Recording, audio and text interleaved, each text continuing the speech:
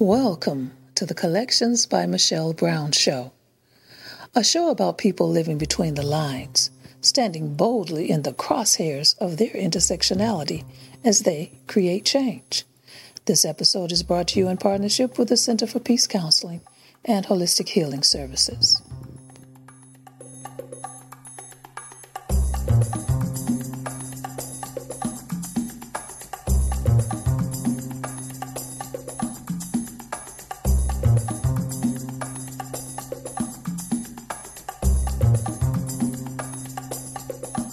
Welcome to Collections by Michelle Brown. I'm your host, Michelle Brown.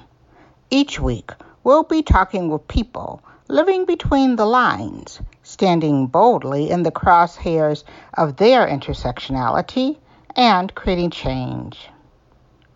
We've all heard the old adage that the grass is always greener on the other side of the fence. For many in the LGBTQ community in the United States, the other side of the fence has been Canada. Lesbian, gay, bisexual, and transgender rights in Canada are some of the most advanced in the Americas and in the world. But is the grass really greener north of the border? Today, I'm joined by Todd Ross. Todd is Canadian. He is Métis and is the president of the Toronto and York Region Métis Councils. The Métis are a distinct Indigenous people in Canada, descendant from First Nations people who blended with European settlers and created a new culture and communities. Todd currently lives in Toronto and is moving to St. Andrews, New Brunswick this summer with his partner. He has witnessed it all. Not just the good, but the dark history of Canada's LGBTQ community. He served in the Canadian Navy from 1987 till 1990, when he was released for being gay. As a young sailor, he was investigated by the military police. The investigation lasted 18 months, and when he finally admitted that he was gay, he was released with an honorable discharge. In 2016, Todd joined two other former soldiers to launch a lawsuit against the Canadian government. And on November 28, 2017, the Government of Canada settled the class action lawsuit. The settlement was on the same day Prime Minister Justin Trudeau made the historic apology to LGBTQ2 people in Canada. As part of the settlement, a $25 million reconciliation and memorialization fund was established. Todd serves as the vice chair of this fund. Todd has volunteered on many boards and is a founding member of Rainbow Railroad, a nonprofit organization created to help LGBTQ2 people around the globe seek safe haven from state-enabled violence, murder, or persecution. Todd will talk about his life in Canada as a member of the LGBTQ2 community, the good, the bad, the real, and lessons we can learn from our neighbors to the north. Todd, welcome to Collections by Michelle Brown. How are you today?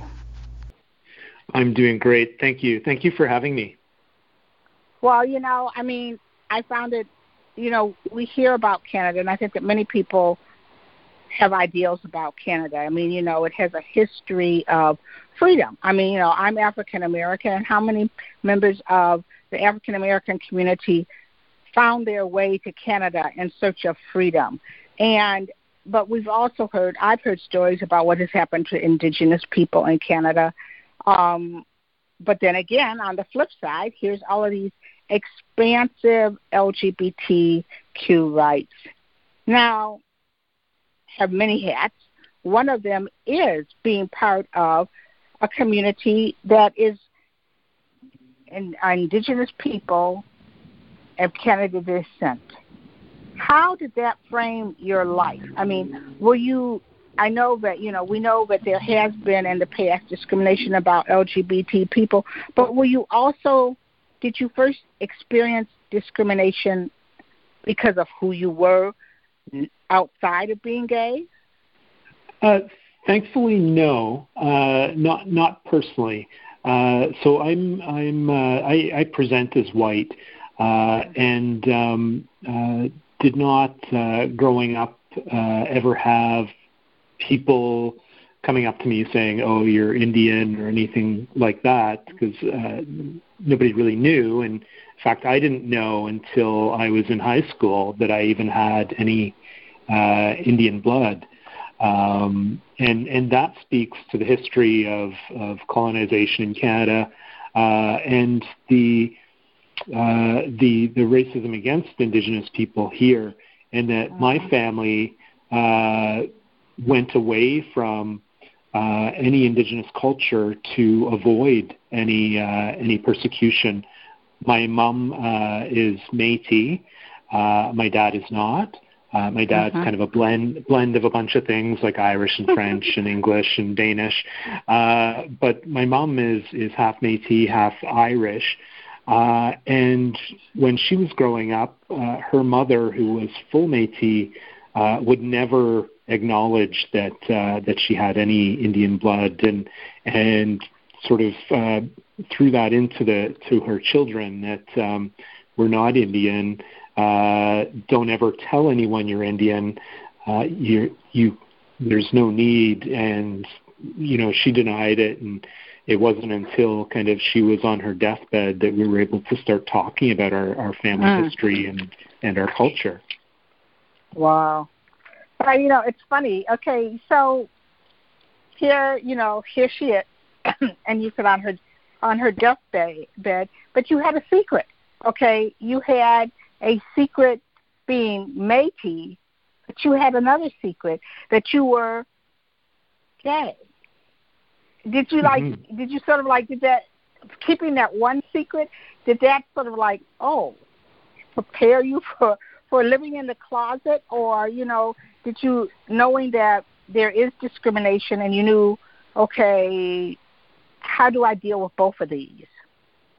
Mm-hmm. And I knew I was gay much longer than I knew I was Métis, because I knew I was gay as a young kid. Wow.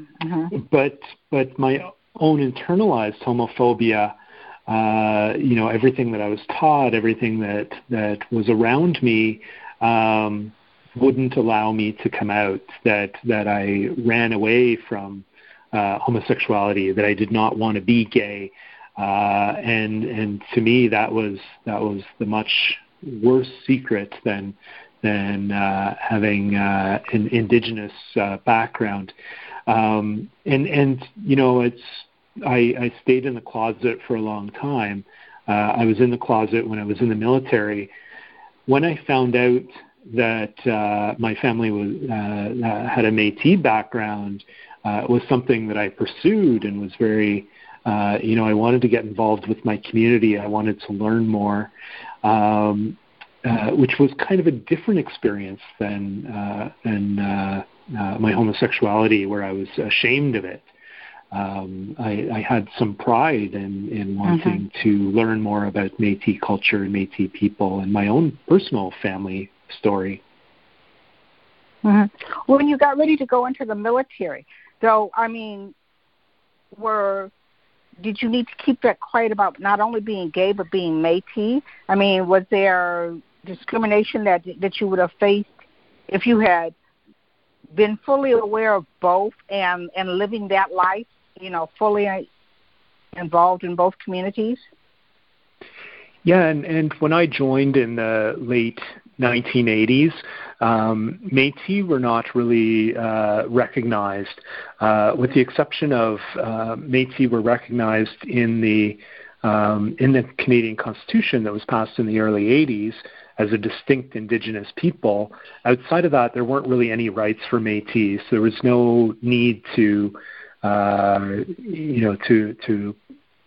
speak or claim Métis heritage, nor was there any, I felt, any discrimination against Métis people specifically within the military at that time, just because I didn't personally experience any, but also I think it was kind of just something that wasn't really talked about, or that many people cared. There were some First Nation people who were serving, and it was just kind of, they're another person who's willing to pick up a gun type thing. And there wasn't really any physically harmful discrimination. Now, I've talked to LGBTQ veterans here, and many of them, it's interesting, some of them joined hoping that this would help them get over their gayness. I've talked to trans veterans, I've talked to just queer veterans, and both of them thought, well, if I join the military, I have to be, tough, manly, and that this is going to help me get rid of this gay. But often what that did was reinforce in them that, yes, they were, in fact, gay. It was like, no, this isn't making it go away. This is who I am. When you went in, wanting to be closeted, hoping that you would be, for lack of a better word, able to pass as just being another fella in the military and be able to serve? Certainly, and when I signed up, I was 18. I swore an oath to Queen Elizabeth when I was 18 years old to serve my country, as we do here in Canada. Shortly after I turned 19, I was so deep in the closet at the time that I really hoped that I would kind of lead a straight life and that the military would help. That said, I also had been in what we call Army cadets, and cadets here is something that you can join at the age of 13, and it's kind of like a junior military program. And I had excelled in that. I'm from the province of New Brunswick, which is a small province in the eastern part of Canada. And by the time I graduated high school, I was recognized as being the top Army cadet in the province of New Brunswick. It was something that the military was something that I had excelled in, that I loved the life, and something that I saw as a career, that I had enjoyed it for those past 5 years as a youth, and could envision that this is my life going forward. As a benefit I saw at the time is that I could also be straight, and that I could lead a straight life. I could ignore being gay, and at the time I really considered having a straight life as having what I saw as a more normal life, and that was really something I desired at the time when I joined. What made someone suspect? What made them start to? And it almost sounds like like you were like harassed. It's like you're going to tell us that you're gay. What made them suspect that you were gay? I don't know the answer to that, truthfully. I came back from holiday leave after about a year in the military. I was serving on board the HMCS Saskatchewan. I was a naval combat information operator and had a secret classification. I came back from my holidays having 3 individuals come up to me, each on their own, and saying, I had been pulled in the military police. They were asking a lot of questions about you, and I was told not to tell you. So, and that speaks to the camaraderie on the ship, is that all 3 individuals came up to me, told me, and then said, I'm not supposed to be talking to you. But my suspicion is that somebody reported that they were concerned, and they thought that I was homosexual, and that started this investigation that ended up lasting 18 months. And to get into it a little bit, the investigation was usually involved 2 people showing up wearing a sports jacket, tie, driving a light blue K car. They would show up on the dock at the ship. I would be working. It was usually in the morning when they would show up. I would get called up to the dock and told that I was to go with these 2 individuals, and it was always men. So this started in early 1989. So I would be driven away in this light blue K car. It was always a light blue K car. Be driven away, and I would be driven probably about, not very far, about 15 minutes onto another part of the base, into the military police office, and then I would be told to wait. And these are, some of the tactics that they use. I'd be told to wait. I'd be left in the waiting area. Eventually, I'd be ushered into a small room, and, there was usually a two-way mirror and a table with some chairs around it. And then I'd be left to sit in the room for, a half hour. Then somebody would come in, and they'd leave, and then they'd come back, and then the questions would start. And the questions started out with things like, your loyalty to the country. Have you ever visited, the Soviet Union? And very odd questions. And then it came around to, are you gay? And I was so in the closet at the time that, that's the part that really intimidated me, was, oh my God, they're going to find out I'm gay. I can't let them find out that I'm gay. So this went on for a period of times. I always denied. They would then eventually bring me back to the ship later that day, and then I'd be left alone. And then 2 weeks later, the same thing would repeat itself. I'd be picked up, I'd go in, I'd wait, I'd be interviewed. And then after a few of these, they said, okay, if everything you're telling us is the truth, we want you to do a polygraph exam, so a lie detector test. To which I said, of course. And, I'm sure at the time I was shaking and sweating when I agreed to it. And very, very nervous about what would happen with that. I did do the polygraph exam. I'll explain it a little bit. You sit still in a chair. You have these wires hooked up to your fingers. You have wires hooked up across your chest. You're given the questions, and in advance you're asked to go through the questions, and you can only answer yes or no. You can't extrapolate at all.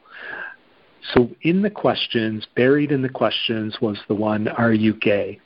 Mm-hmm. And I was horrified of what would come out with the polygraph. So as I was going through, I kind of said, okay, they're going to know if I answer this one question and it's different from the others. So I actually devised a plan that every time they would ask me a question, I would immediately respond to it in my mind the opposite of what I was going to verbalize. And the result was it came back inconclusive. So they said, okay, these results, they're not good, so we're going to have to do it again. At which point I said, no, I'm not going to do it again. I'm done. I've done everything you've asked up to this point, and I'm not going to cooperate. And they left me alone for several months. They would follow me in the car when I'd be walking, not all the time, but every once in a while I'd be walking down the street, and I'd be being paced by this light blue K car behind me, and sort of thinking, oh, what's going on? And, they'd show up at different things where I was at, and just making it clear that, I wasn't off the hook. When they approached me several months later, they asked me to do another polygraph exam. I said yes. At that point, I just wanted it to be over with. We went through the polygraph exam. They asked the question, are you gay? And, of course, they're going through, before I'm actually hooked up, going through the questions in sort of a dry run. And at that point, I admitted that, yes, I was gay, and broke down crying. And then they said, okay, we need to get this on the polygraph. We went through the exact same thing again on the polygraph. I broke down. I said yes. So I sort of look back on it, and it's like I came out in a room with a two-way mirror hooked up to a polygraph machine to military police. It's sort of the way I was forced out of the closet. And, I still wasn't out of the closet at that point. I admitted that I was gay, but I had not accepted it myself. So it was a horrible, horrible time. I had just turned 21 at that point. And so for a 21-year-old to be sitting there in front of these military police under interrogation, and they had isolated everyone from me, that I wasn't allowed to talk to people. It was a very lonely time for me. Wow. And that, because I saw the video, it was you, and there was a woman who had also been in the military. Like you said, you were you knew, but you weren't out. And here, this was something that you had excelled in, that you saw a career in, and it was like, hey, well, you're out. And that was in 1990. And then 2 years later, the CFAO 1920 was repealed, okay, and that allowed LGBT people to serve in the Canadian Forces free from harassment and discrimination. And, after 2 years previously, they had basically devastated your life. I mean, what was your reaction to that when, 2 years later, did you have flashbacks as to what had happened to you in doing that? And then well, here, now, hey, oops, it's over, How did that make you feel? Yeah, and I was, I was very happy when I saw that. I remember reading about the court case, and there was an individual, she's a friend of mine, Michelle Douglas, who was a military police officer and was pulled in for questioning, and she admitted that, yes, I'm a lesbian, and they told her that she had to leave the military, and she challenged it in the courts. And it was through her court case that the military ended our ban on gay, lesbian, trans people serving in the military. And I remember I had tried to go to university, and I spent a year at university after, and remember reading the headline as I was walking to school that Michelle Douglas had won her court case, and was just so thrilled with it that I was so excited. I still wasn't out, so I couldn't tell anyone, but it was just so excited that this had happened.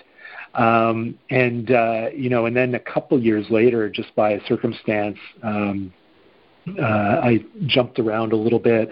I ended up moving to Toronto, and I had found a job as a waiter in a small restaurant, and was so excited one day because sitting at one of the tables in my section was Michelle Douglas, and I had recognized her from the pictures, and I was like, oh my God, you're Michelle Douglas, like you are my hero.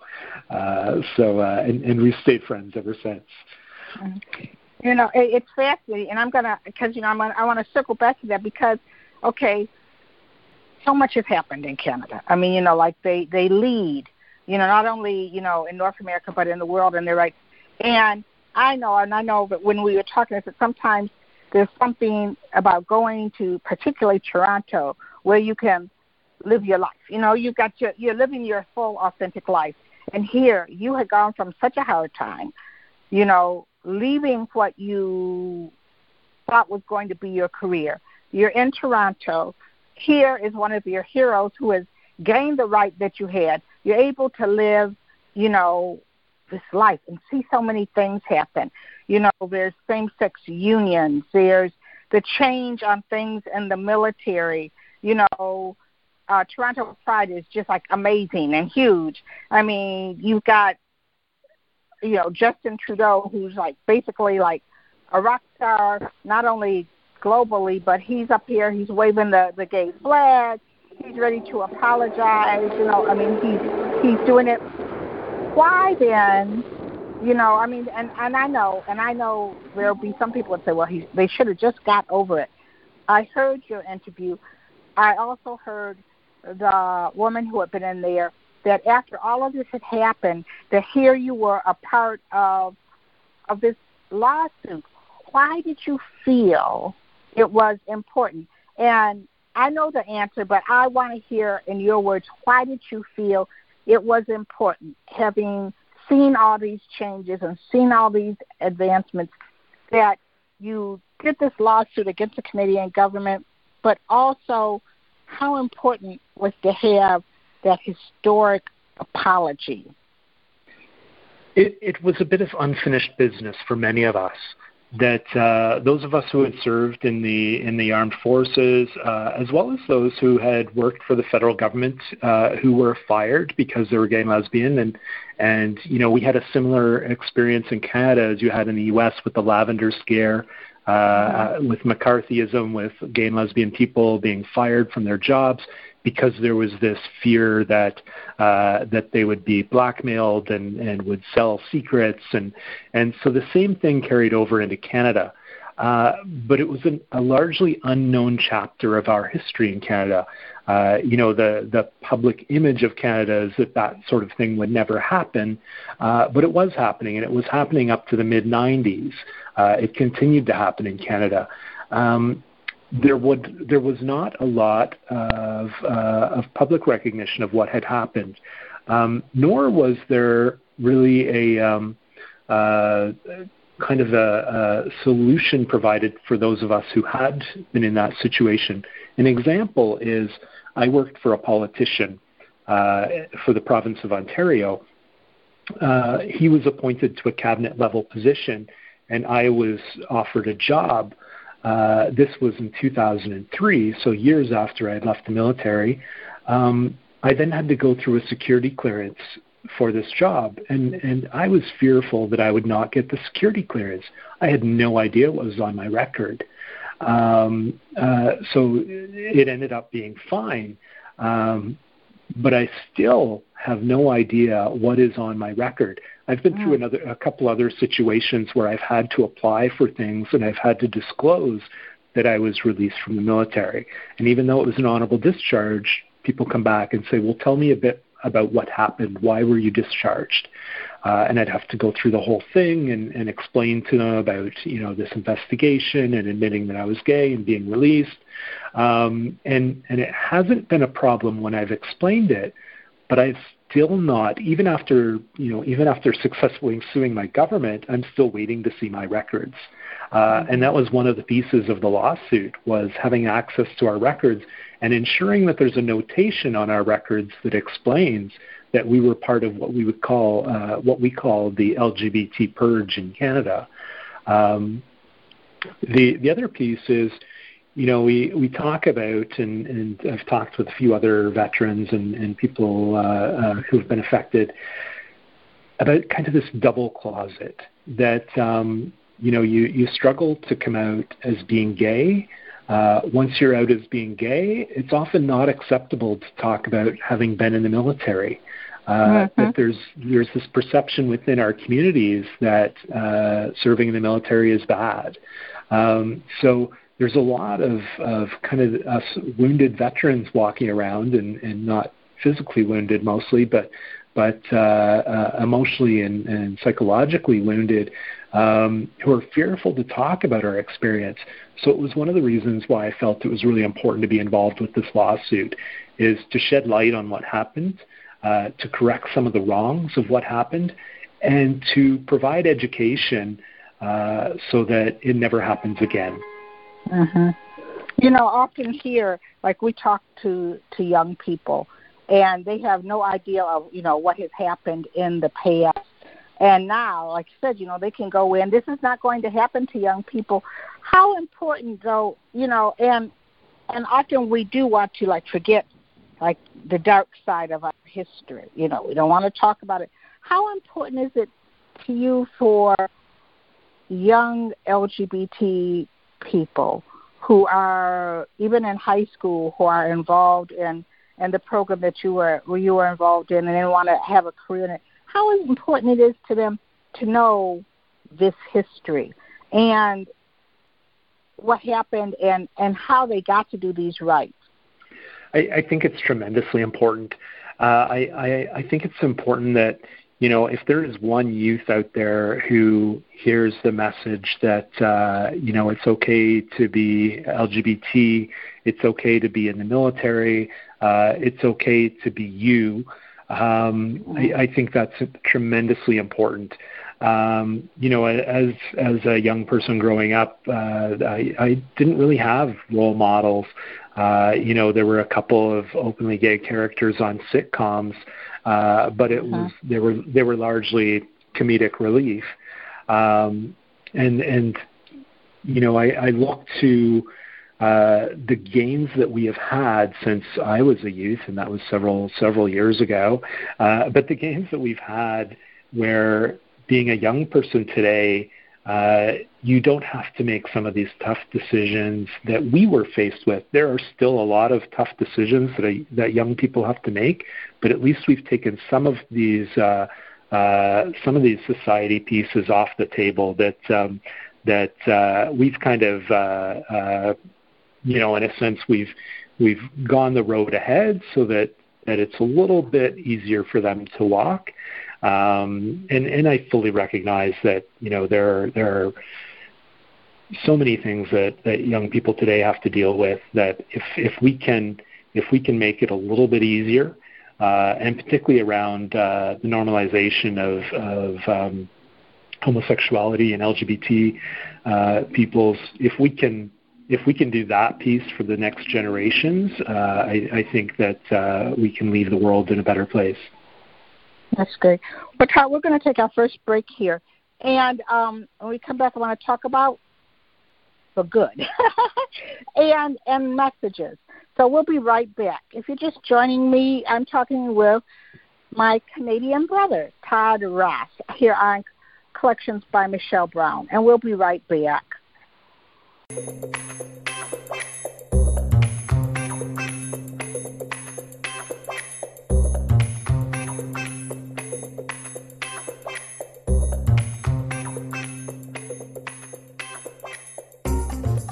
This episode of Collections by Michelle Brown is brought to you in partnership with the Center for Peace Counseling and Holistic Healing Services, bringing balance to your mind, body, and spirit. For more information or to schedule an appointment, visit the center at www.thecenterforpeacellc.com.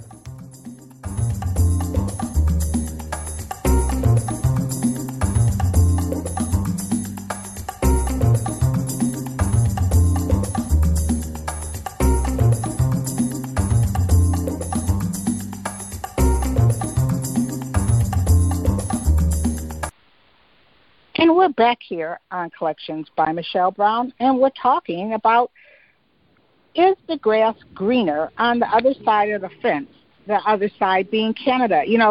Todd, so much has happened in Canada, and you were there, like you said, you weren't quite sure. You were starting to, you were really forced out. I mean, I imagine when you had to go home and people said, well, what happened with you in the military? And you had to find ways of expressing it, and then you had to come to grips with being who you were and saying, you know what, I am gay and living this authentic life. And it seems like about that time, all kinds of heck broke out in Canada in a good way for members of the LGBTQ community. What have you seen? And what do you think, did you not think, when you were that getting your discharge papers and you wondered, like, what's life going to be like? What have you seen that you didn't expect in your lifetime you would see there in Canada? Since I was released from the military, I ended up probably about 2 years later, I had moved to Vancouver on the West Coast. And, when I first moved to the city, I knew two people. And one of the people who I had met was an openly gay federal member of Parliament. And he was the first openly gay member of Parliament. And so I got to meet him. His name's Sven Robinson. And got the chance to meet him. And, we'd go kayaking together around the bay and have these conversations. And just, the change in those 2 years from going to a place where, sitting in this dark room being interrogated to kayaking in the bay with an openly gay member of parliament was just, such a big change for me. And then meeting other people who were really trailblazing. I became friends with another gentleman who was the first openly gay mayor of a large city in Canada, Glenn Murray, who was the mayor of Winnipeg. And, had some great conversations with him, and he had adopted a son as an openly gay man. He was able to adopt, and just talking around the challenges of that. And then when I moved to Toronto a couple of years later, getting involved with the right to marry. And, I have no intention of getting married. I'm in a long-term relationship with my partner, but I will fight for the right for other people to get married. And I was pleased to be able to, stuff some envelopes and do little bits to assist with that. And then I got to work for an openly gay member of our provincial legislature here, and who then went on to become the deputy premier, which is like the lieutenant governor in the States. And got to live in this life where being gay was successful, was celebrated, and recognizing that living in downtown Toronto is a very different experience than being in a rural part of the country. But really seeing those changes and seeing society change, and particularly when I was working for the openly gay politician, is kind of seeing these organizations coming forward who were traditionally homophobic organizations that would come forward and say, well, we need your help. We know you're a gay person, and seeing the change in them personally, and thinking that, things can change, that institutions can change. And really, we all want to leave a better world for those who are coming after us, and we all want to sort of be the best we can be.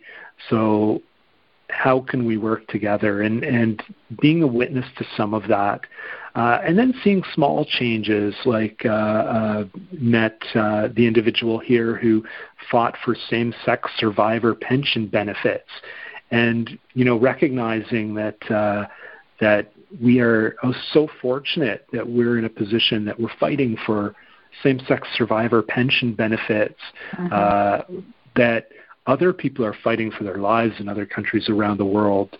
And we're now in a place where we've seen a lot of corrections in society in Canada, where gay, lesbian, bi, trans people are getting their rights each year improved. So going through the 90s, going through the early 2000s and up to today, I feel like I've been in a time where, although it was very difficult starting out, that I've been witness to some tremendous change here in Canada, and feel privileged by that. Now, because we started talking about your military, we have a lot of LGBT veterans who, for a lack of a better word, find that they have like PTSD because of some of the things that they went through in the military. And our Veterans Administration now is just sort of starting to recognize the things that these veterans have gone through and to try to help them. What is it like for veterans who went through the era when you were involved and who are in there now? What kind of services are there for them? And are there like support groups and things? I mean, I was really moved by, and I can't think of her name, the woman who was in the video with you. I mean, I could see the pain in her face that she had gone through a lot, and I know that you did too, but what's out there? I mean, are people recognizing that, you got this settlement, but there are long-term issues that need to be dealt with? And how is the government assisting veterans? Mm-hmm. And we've actually seen a great turnaround there as well.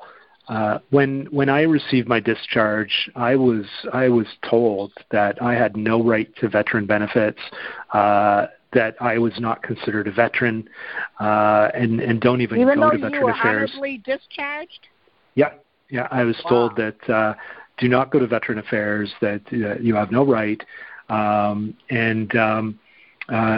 many of us were told this who were released because they were lesbian or gay or bi or trans, that we were led away from Veteran Affairs.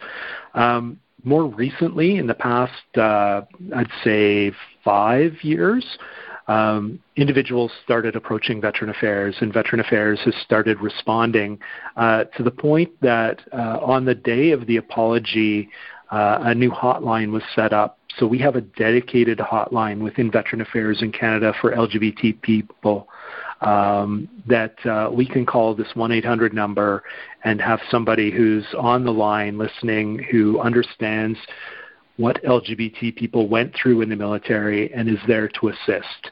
I'd say a large number of the people who were discharged or even who weren't discharged but went through interrogation or, in some cases abuse because they were LGBT.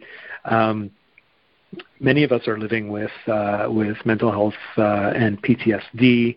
And now Veteran Affairs is actively working with us to ensure that people are receiving assistance. We've also, as a result of the class action lawsuit, we've had some informal networks that have formed where for the first time we're meeting each other. Before the apology with the Prime Minister, and at that apology, by the way, they were the Government of Canada brought in probably about 200 people to sit in the gallery of the Parliament of Canada to witness the apology by the Prime Minister. And it wasn't just the Prime Minister who apologized.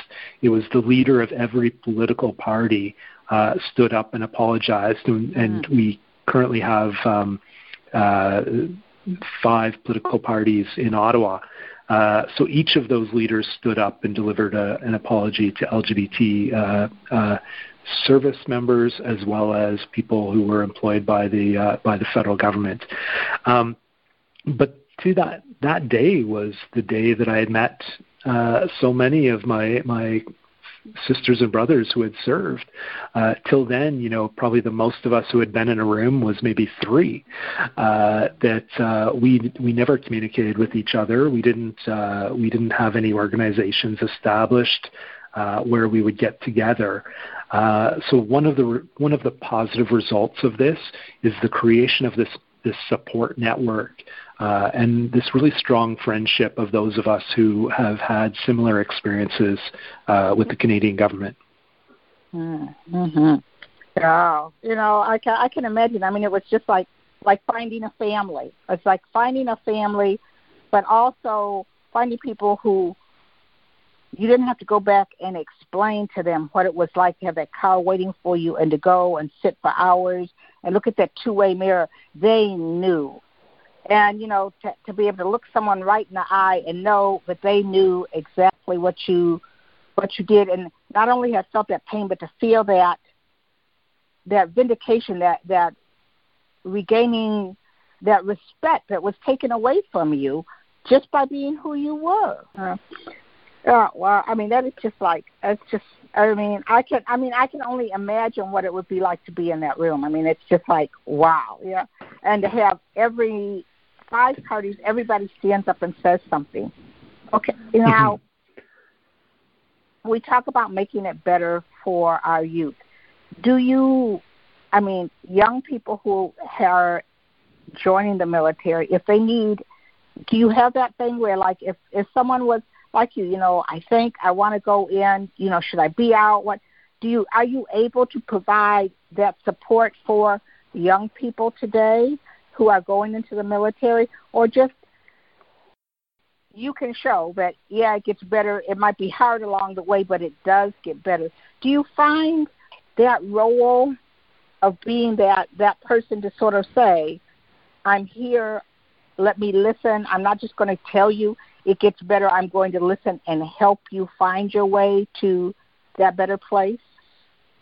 I hope that we get there. I don't think we're there yet. One of the parts of the settlement of the class action lawsuit was the establishment of a fund, of a $25 million Canadian fund that included in the requirements that we set out with the agreement on what we would do with that money is education within the Federal Civil Service, the Royal Canadian Mounted Police, and the military.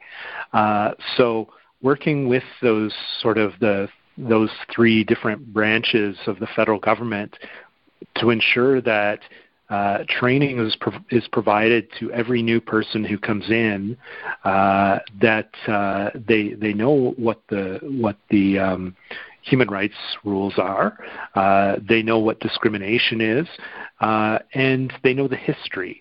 So although we're not directly in a position where we're kind of mentoring youth who are looking for careers in the military, we have established through this fund that there will be ongoing education within all federal departments, so that anyone going in feels safe and they know what their rights are from the very beginning, and others know what the rights are and what the rules are as far as discrimination. So that we're hoping that this kind of sets a basis for individuals that they are feeling safe and protected when they join the military or when they join the Royal Canadian Mounted Police or other federal civil departments.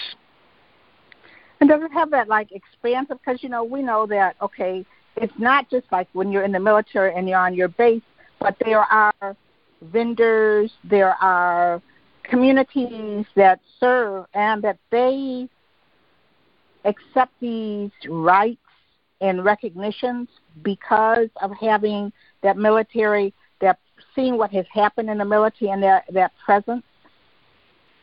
Yeah, and it's that's we can't be responsible for everything, but hopefully with changes within the military itself or within federal departments themselves, there are kind of guidelines around anyone who wants a contract with the federal government, that they have to meet standards, and included in those are discrimination clauses. So hopefully we'll get to a point where even those people who are doing business with the Government of Canada understand what the rules of the country and the rights of individuals are when they're engaging in any aspect of life, but particularly within the contracts with the government. And we do have some strong human rights legislation within Canada that protect individuals and groups from discrimination. I like what you said, how, and I totally agree with you. I would defend to the right for same-sex marriage. But you said, you don't you're not getting married, you're in a great relationship. Do you have protections? Is your relationship protected even though you haven't gotten married? Do you find as a couple that you're still as protected? I know the last time I was in Toronto, I was there with a partner, and I felt our relationship was respected. I didn't have to show a paper, or anything like. But do you feel is that the case, that married or not, that people recognize that your relationship is as valid and should be respected as if it was a heterosexual couple who were together and opted not to be married? Yeah, absolutely. I know that we have the same rights as a heterosexual common law couple. We have not faced discrimination in Canada as a couple. That it's never been an issue, and I know that recently we updated our wills and sort of had the discussion with the lawyer on what was kind of where the law stood and everything, and we have the exact same rights as a heterosexual couple would have. So, the only time we had a problem was entering the U.S. where we presented at the customs immigration officer as a couple, and we were told to get back in line, that we were not recognized, and we had to fill out our own separate forms and come back to the front of the line with separate forms. So. Well, and I think that's why I said even with marriage, here, that's why many people, and I have friends who went to Canada and got married because they felt like, and even now, without that piece of paper, but their relationships still aren't recognized. Like if you went in the hospital with your partner and you've got to have a whole bunch of papers in and hope that they'll recognize it. So they felt that marriage was that important. Do you feel that Canada has come a long way as far as like going from beyond just granting the right to be married to like totally recognizing LGBTQ Canadians as citizens who are entitled to every right as every other citizen? Do you feel that has it come full circle, or is there still a ways to go? I don't think we're 100% yet, but we're getting closer.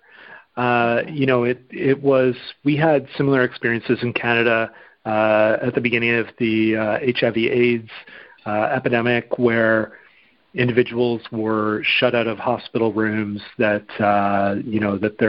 their partner of years, they were not allowed to see them because the family would not allow it, or they did not have the protections and the institution wasn't allowing them to be involved in the decisions. That was not very long ago. We still have some laws on the books here that we are working to get changed. We just had a change this week with donations, with blood donations. That it's still an issue. It has changed slightly. That previously, gay and lesbian people were not allowed to donate blood. Then it was changed to, if you abstain from sex for 1 year, you can donate blood. And this week it was changed to 3 months. It's still it still should not be based on a person's because they're LGBT. We have sophisticated testing techniques that should be based, and we know that every bit of blood that is given is tested, so there should be no discrimination against lesbian, gay, bi, trans people. And the barriers for trans individuals for donation of blood are even greater. So we're still working away on pieces. There's still some legislation around age of consent for minors, where there's a differentiation between a heterosexual minor and a same-sex minor sexual encounter. So these are pieces that we want to see changed, but we recognize that we have seen a vast amount of change in Canada, but it's not 100% yet. There is still work to be done. We often say here, like one of the things, like we have been chugging along. We were chugging along until really they sort of like brought the fight to us to where it became marriage, and then we did that. But then we still don't have, we're fighting right now for the Equality Act, because in 30 of the 50 states, you can be fired just for being gay, and we have a huge problem, when you talk about homeless youth. LGBTQ youth are like right up there at the top of the homeless chain. And then we have a ban on trans in the military. We have trans people being murdered and disrespected even in depth by their communities. How did Canada get there? I mean, like we see people, like we know we're trying to get people elected. We're trying to tell our stories, because as people know us and tell our stories, it makes a change. How did Canada get there? Well, one, I'll start by saying that I'm not an educator or a legal person, so it's just my opinion. But I think there were a few factors. We're celebrating this year not only the 50th anniversary of Stonewall in the U.S., but in Canada we're celebrating the 50th year of the decriminalization of homosexuality. That a lot of work had happened before. Prime Minister Pierre Trudeau, Justin Trudeau's father, who was then Justice Minister, made the change to decriminalize homosexuality. That was, some people see that as kind of a beginning. We then had the Charter of Rights and Freedoms that was introduced in Canada.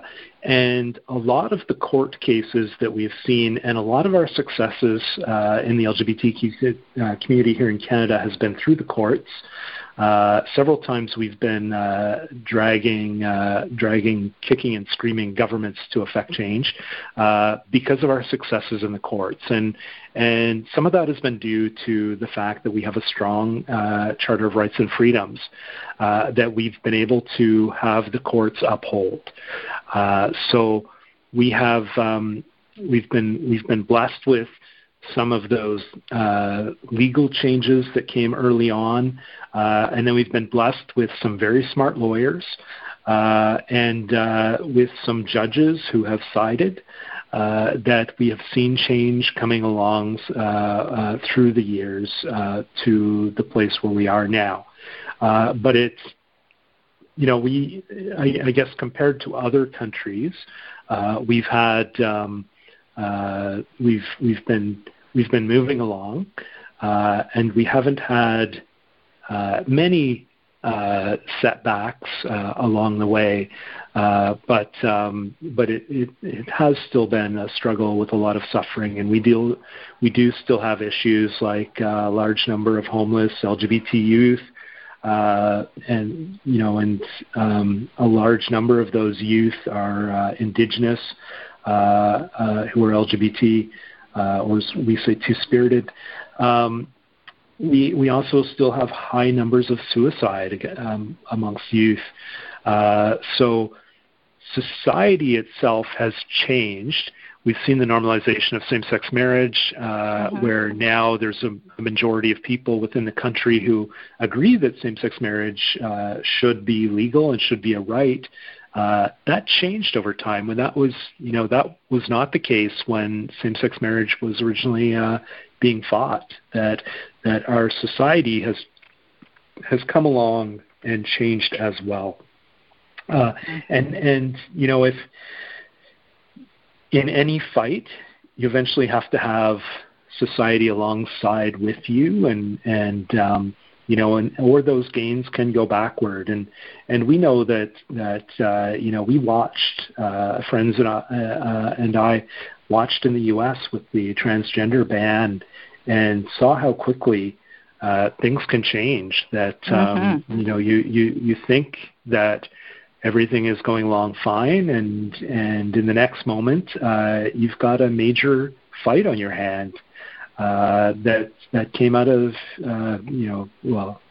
I see it as coming out of nowhere. I guess there were some warning signs, but how quickly things can change, that we always have to be vigilant. Yeah.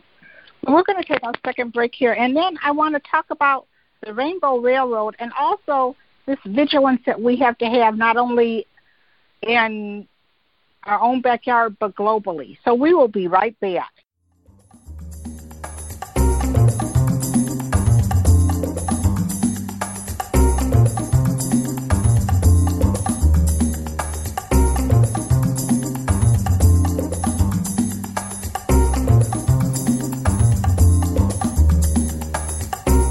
Collections by Michelle Brown airs every Thursday at 7 p.m.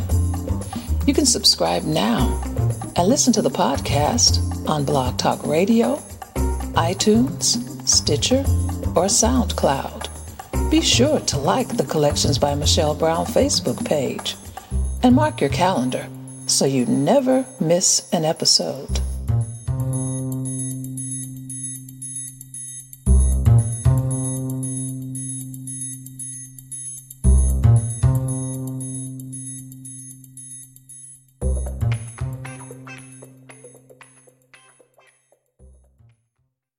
And we're back here with Todd. Todd, that's what I think. And, like you said, you're still coming along. You still have that. And sometimes it's easy to become complacent or to go like, hey, we're on the right path now. We don't have to worry about it. And things change. And just like I know that you watched the news and you saw how, we went from having an administration that was being welcoming and inclusion, not only myself, but many friends. We were going to the White House. We thought we'd come a long way to, with an election, things change. And, now we have a ban on trans and military, and a lot of the things that we see are under attack. But not only here, but as you look around the world, things are changing, and we have to be vigilant. We see many people who are seeking asylum from countries where suddenly, I know where I've met people from countries in Africa where not only are they being penalized and persecuted for being LGBTQ, but if their family doesn't basically turn them in, that they can be, locked up, persecuted as well. What is the Rainbow Railroad, and how did it come about? So the Rainbow Railroad is something that was established about, trying to get my dates here, probably around 2008. We first got together, and at the time it was a group of us. Had traveled, and while we were traveling, we had the opportunity to meet a young individual who had escaped from his family. He was gay. He had been caught by family members for kissing another boy, and his family basically cut him repeatedly, tied him up, and left him to bleed to death. He managed to free himself and ran away from his family, and was living on the streets. Still a very young individual. We had the chance to kind of hear his story and kind of emptied our pockets and gave him all the cash we had to help him out. And he was also getting some local support. But at the time we said, this is just not right. It's, we've got this happening, and, we're in a privileged country where we don't have to worry about, our family trying to kill us because we're gay. And there are places around the globe that there is state-sanctioned violence against LGBT people or imprisonment. And so we said, what can we do as individuals? So we started getting together, and one of the things very early on we said is we're dealing with people's lives, so we need to take this slow. We can't rush into things because we don't want to screw up and endanger individuals. So we established a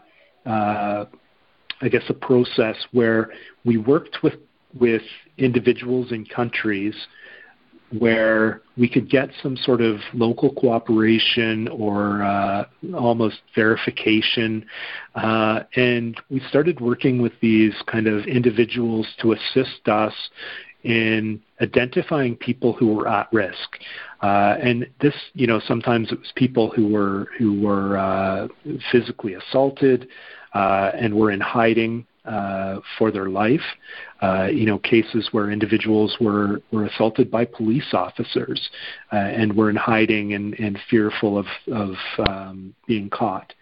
And we worked to get them routes of transportation out of that country and into countries where they would be safe. So sometimes that was individuals going to European countries, sometimes that was individuals going to the U.S., sometimes that was individuals coming to Canada. And we started out slow. So we started out with, maybe one person every month, to the point that we had to do more fundraising. Each time we were buying airfare. We were trying to get the person some support. We would connect them with locals once they arrived so that they had a support network when they arrived. And now the organization works with the Canadian government. They were very involved. I'm no longer on the board of the organization. I stepped down. But most recently, they've been involved with the Canadian government in getting people out of Chechnya, where the Government of Canada has worked with Rainbow Railroad to help LGBT people escape state-sanctioned persecution. Working with individuals in Africa, in some of the Americas, and really kind of almost every corner of the globe. Individuals come forward, identify that they're at risk, or sometimes we're approached by third parties saying, you've got to help this person, and we work to get them to a place where they will be safe. We have Freedom House here, and many of the people who are at Freedom House are asylum seekers for a number of reasons. But often, like you said, there have been some members of the LGBTQ community who are afraid of being found out and basically left with clothes on their back. And, then trying to find someone to help them connect with a community or get to some place where they could be safe. And, it's just like you said, it's huge because really there are more and more countries and repressive governments that are coming out, which is just amazing that we see these governments that are coming back and are turning back the hands of time really to where we thought that the world was becoming more compassionate and more inclusive. And in fact, you have more people who are on the run. Was it modeled? I know I saw the Rainbow Railroad, and of course I thought of the Underground Railroad, which was a series of places, that helped slaves get to freedom. Was it based on a model like that? And how did you connect with different countries that would accept people? Yeah, so absolutely. It was modeled, and the idea of the Underground Railroad was something that we discussed early on, saying, we need kind of an underground railroad for LGBT people around the globe who are at risk. And so the railroad part was really homage to the Underground Railroad. And how we wanted to kind of take from the learnings of that to try and create a modern system. What we would do is when we found an individual who needed assistance is we'd often work with them and see if they had a place that they could go. So if they knew somebody who had gone to a country that they could connect with, or if they didn't know somebody but they desperately wanted to go to the Netherlands or something like that, we would reach out and try and find connections there that once they arrived on the ground, that we could connect them with somebody locally And then that local person would kind of take over, or that local organization would take over. In a place like Toronto, there's a lot of supports available, including the YMCA has a large LGBT refugee program. We have the Metropolitan Community Church here, which has a large refugee support network, and we make sure that people were connected in with supports once they got on the ground. What our model was to provide the means of escape, and then utilize the existing services to connect people to those services, so then we could help the next person who needed to escape. Well,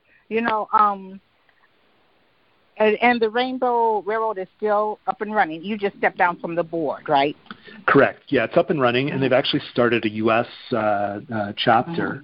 So operating with a separate foundation out of the United States, and working with people to get them through networks in the United States versus networks in Canada. Mm-hmm. Well, it just sort of shows there's no coincidences, because, like I said, I have people I know who are in Chicago who have been working with people, asylum seekers. And what was funny was that it used to be like they were able to always, I go to this conference, and they were always able to get from certain countries, people able to come in. They get them visas to come in for short term.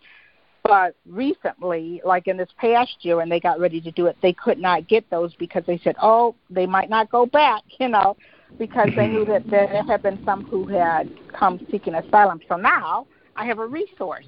But, it's interesting, how we started out talking about your connection as president of the Toronto and York Region's Métis Council. Okay, you were saying back then, that was like sort of, you didn't talk about it and everything. Now here you are again involved with your community, the Métis. And what I'm wondering is there an LGBT component within that community? Because I know here we have people who are Indigenous people here who are coming out. We are creating change, which the National Gay and Lesbian Task Force, it's a conference that they do every year. They had it here in Detroit. And we had some Native American people who came who wanted to talk about their history and their LGBT portion of their community. So now that you are, the Métis community is coming, there's more coming out and happening about them, and you're involved at this part. Is there an LGBTQ community or component to that work? Yeah, absolutely. And we use the term two-spirited. That is often First Nation people use the term two-spirited. Métis people also use the term two-spirited, referring to kind of both a male and female spirit that we have as two-spirited people. We often refer to homophobia as something that was a colonial concept.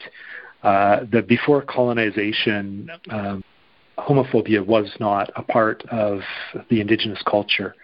That there are examples of Indigenous people who were revered in their communities, who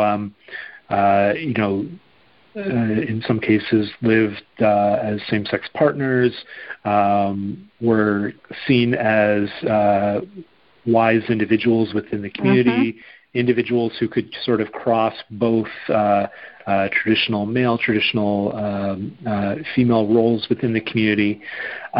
And then with colonization, everything kind of hit the fan. Exactly. So within the Métis community now, we have a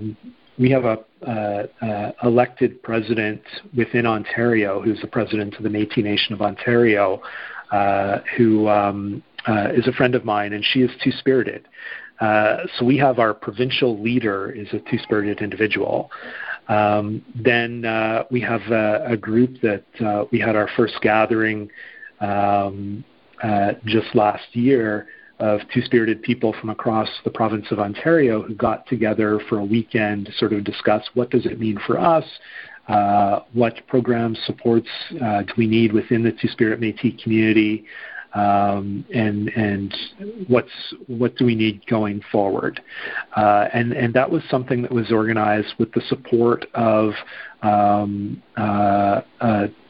we had a vote at what we call our annual General Assembly, where Métis people from across Ontario get together. And one of the resolutions at this meeting was to support the establishment of a Two-Spirit Métis group. And we had, out of probably 200 people in the room, we had one abstention, and nobody voted against it. It was just this tremendous feeling. I remember watching this elder gentleman get up to the microphone as the first speaker, and I thought, oh no, here we go.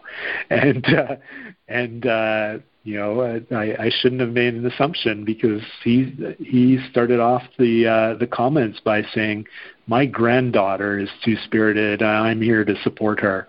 And so it was a tremendous moment. But there's a lot of support. There's still work that we have to do. Colonization really took its toll, and there's still a lot of struggles we have to work through. But I'm happy to say that my community is there with us and working with us to ensure that two-spirited Métis people are at the table and have a voice. Now, we wear multiple hats. Okay, so one of the things that came out from this conference was here, the LGBT community at large wasn't as knowledgeable and as aware as they should have been about two-spirited individuals. In fact, there was one person who, taught inclusion and diversity, and it was like, well, what is two-spirited? And it was like, and so it was really important that we brought that community in and had that interaction. The larger LGBT community in Toronto and York, where you're at, how inclusive are they aware of two-spirited community? And are those conversations happening about what colonization, the effect that colonization had on LGBTQ history? Because that is really real. Two-spirited people were honored, and then colonization came, and so that's part of our greater LGBTQ history. Yeah, absolutely. And, in the going back to the LGBT Purged group, the board that we've established and the work that we have going forward, one of the pieces that we're doing is we're working with the Canadian Human Rights Museum, which is based in Winnipeg, to establish a museum learning exhibit that speaks around Canada's history with LGBTQ2 people. And we've asked that they don't just start at the establishment of the Government of Canada, that they begin with the story of two-spirit people. And often, when I talk about LGBTQ2 people, I often like to start out by saying two LGBTQ people, acknowledging that two-spirited people were here first and are at the beginning. So we've asked the museum when they're creating the exhibit, and we'll work with them on this to ensure the inclusion of two-spirit people.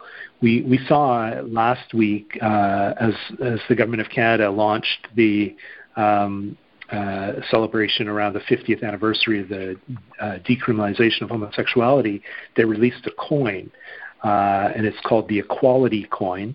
And it's the first time that I'm aware of any mint that has issued a coin specific in general circulation, specific to acknowledge LGBTQ2 people. So the Equality Coin, although there's some people who were not happy with kind of saying that, well, 50 years, the government hasn't fixed everything, nor did it begin 50 years ago. And I acknowledge those points. There was an event that happened in Winnipeg last week where the Canadian Mint invited.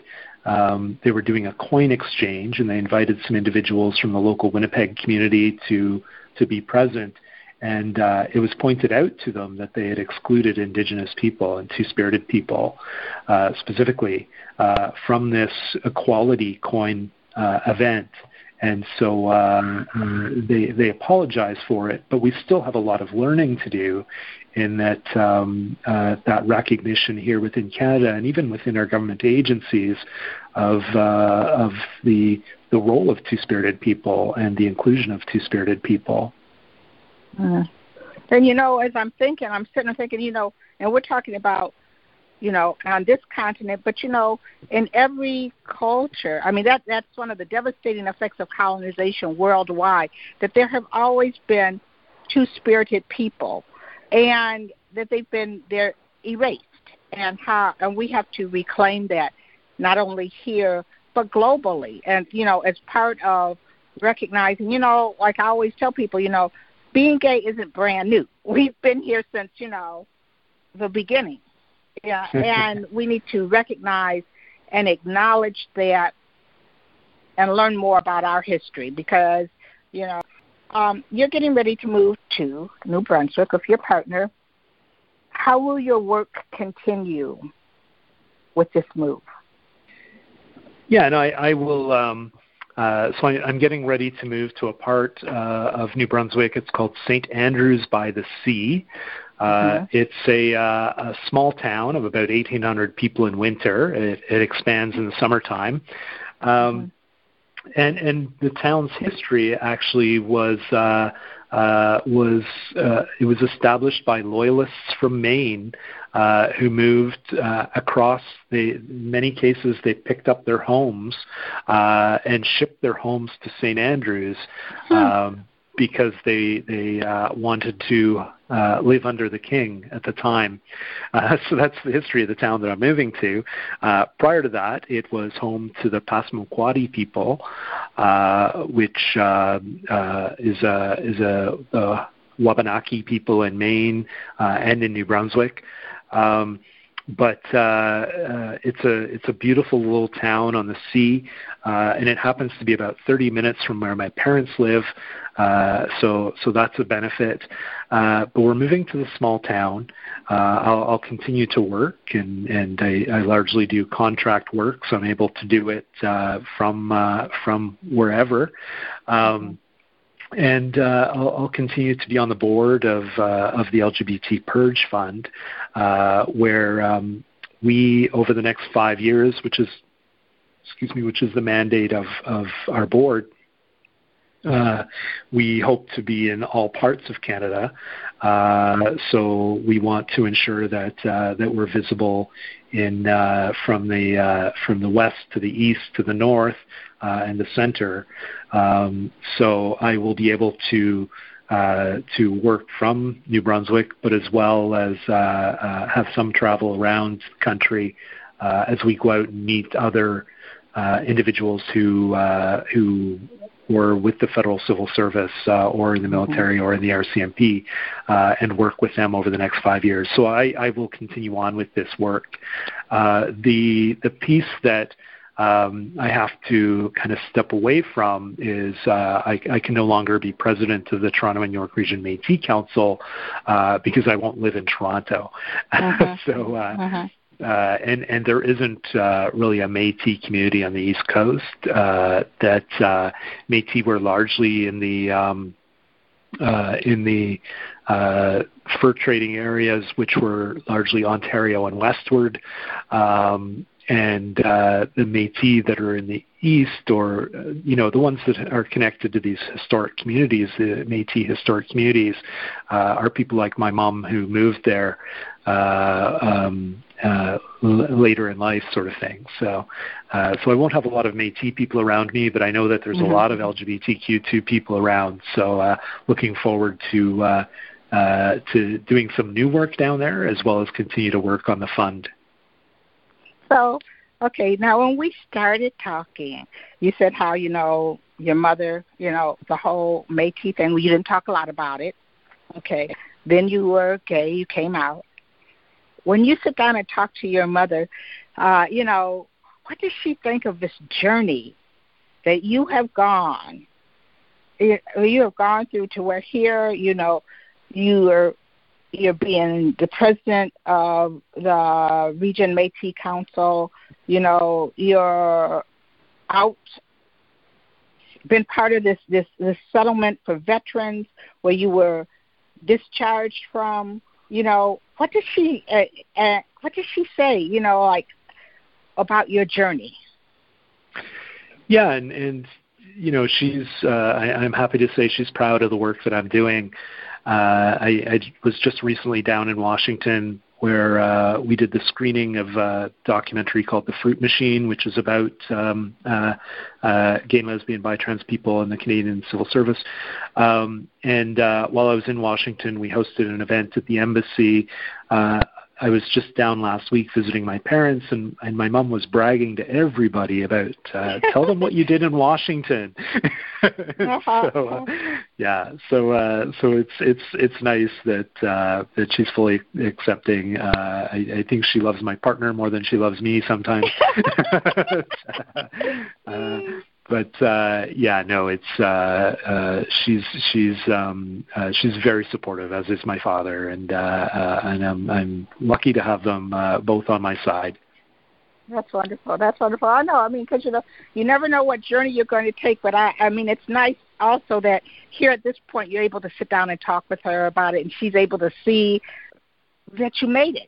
It did get better. You went through these things, you got stronger from them, and here you are, really going to be right around the corner. Right around the corner. Well, Todd, I want to thank you so much for being with me today. You've given me a lot to think about. I will be staying in touch with you because I want to talk to you more about it.